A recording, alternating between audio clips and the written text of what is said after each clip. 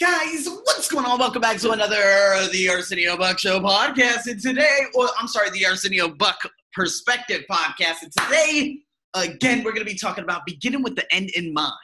So, by the time you will have already heard this, I would have done a podcast with Lisa Cato, who I actually found in one of these Business English for Specific Purposes books by the name of Sales. And when I saw her and a few other people doing interviews in the book, I decided to see if I could find them on LinkedIn. I did, and in 30 minutes, I brought her on to a nice little pre-podcast call before doing the huge podcast call, and she had so many amazing things to say. Even in the pre-podcast call, she wowed the living hell out of me. That's the amount of influence and power that she has. And she most notably talked about this habit number 2 that I'm going to be talking about today, which is beginning with the end in mind. I got 3 little steps for you today. And that number 1 is, I know what I want to accomplish in my life. Guys, I'm telling you, man, sometimes we're just shooting blanks. We don't even know what we want to accomplish. I know if you're young and you're listening to this, I completely understand that you may not even know what you're going to accomplish the next year. Hell, the next week, hell, the next day. But the thing is, if you don't have any goals, what do you have? That's the thing. No goals, no growth.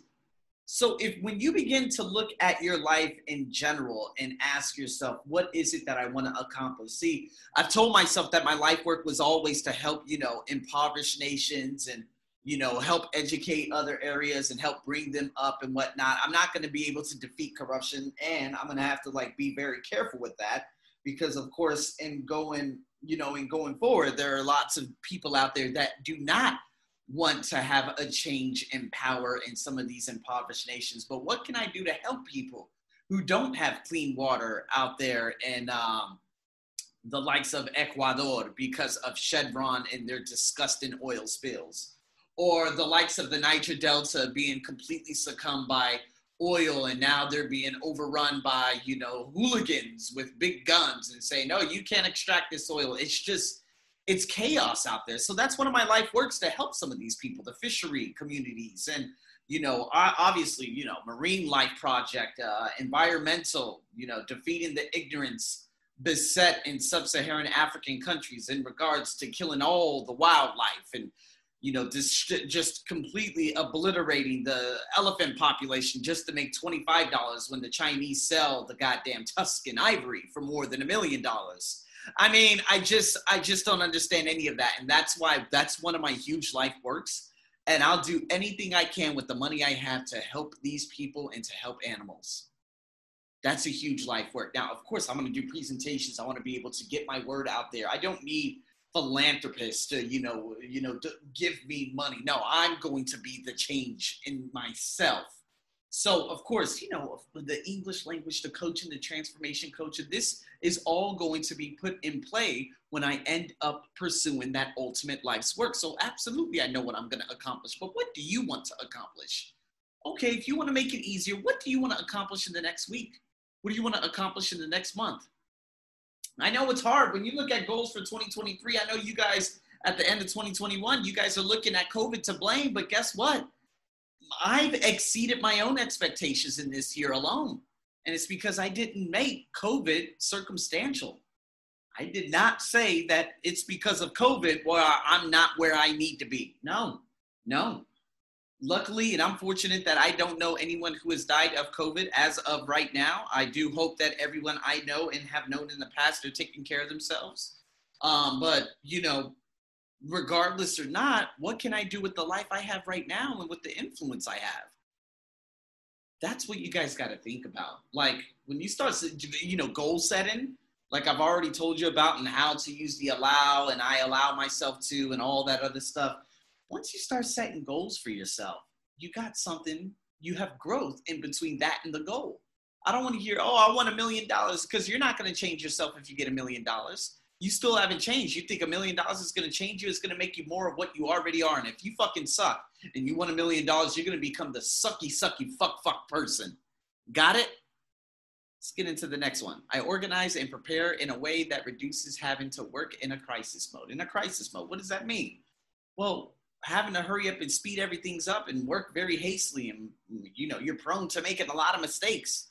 I don't work in crisis mode. I mean, I was pushed to the brink about last year in October because they kept switching up the workshop, and I started getting very, very angry. But I don't work in that place of nothingness anymore. I don't work like that anymore. And so this is what's really, really, really important, because a lot of you need to understand that when you work in crisis mode, it just, you're never going to be able to focus on the end goal. You're going to be looking at, okay, I got to do this, and you're going to ultimately forget over and over and over. It's kind of like cramming for a test. It's kind of like doing everything just a day before the presentation, preparing a day before the presentation. That's crisis mode. You will never be able to maximize your PQO if you do that. And the last question. I begin each week with a clear plan of what I want to desire. Now, again, accomplishing my life, 6. Crisis mode, 6. However, begin each week, that's what I have to get a little bit better at. And that's why I ended up having this amazing discussion with Lisa Cato, because, again, beginning with the end in mind, this is critical. Like, I begin each week with a clear plan of what I desire to accomplish. And these are the questions that I really want to get out of some of these ultra high performers, such as Lisa Cato. Because, again, hearing that from her, and again, I'm doing this before I actually get on the podcast with her, although you are listening to the podcast actually after I've already gotten onto the podcast with her. But, again, if you guys want to hear that full interview, go over to my ESL podcast. Or if you haven't seen it yet, it's because it won't debut until Christmas Eve. So wait till Christmas Eve. But nonetheless, again, that's what I need to get better at. And it's just marking it out. Okay, Arsenio, you've been saying you wanted to write a book for 5 years already. Could you give me just one bad page of a book? Or just give me the table of contents. What are you trying to achieve? How are you going to write this book? Are there going to be micro lessons in each one so people can learn from them and have these actionable steps? And are, some of the most crucial things that you've learned through every book? Are you going to write a little micro story about it and then give the actionable step and a couple of items to follow that up? There you go. It's kind of like one of the famously, but now infamously famous people that live out here in Thailand. Sean, I don't know how to pronounce his name, but he had a very, very good book that was very actionable with short stories in it.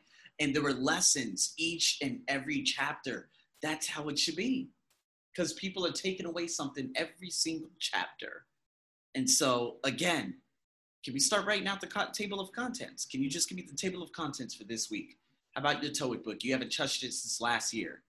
All right, this is going to be a virtual product. So how can you let's see how we can hurry up and, get on track and see if we can, just give me a page a week. That's all you have to do. Just give me a page a week, Arsenio. Okay, now schedule that into your calendar. How can you do that? See, that's coming up with a clear plan, people.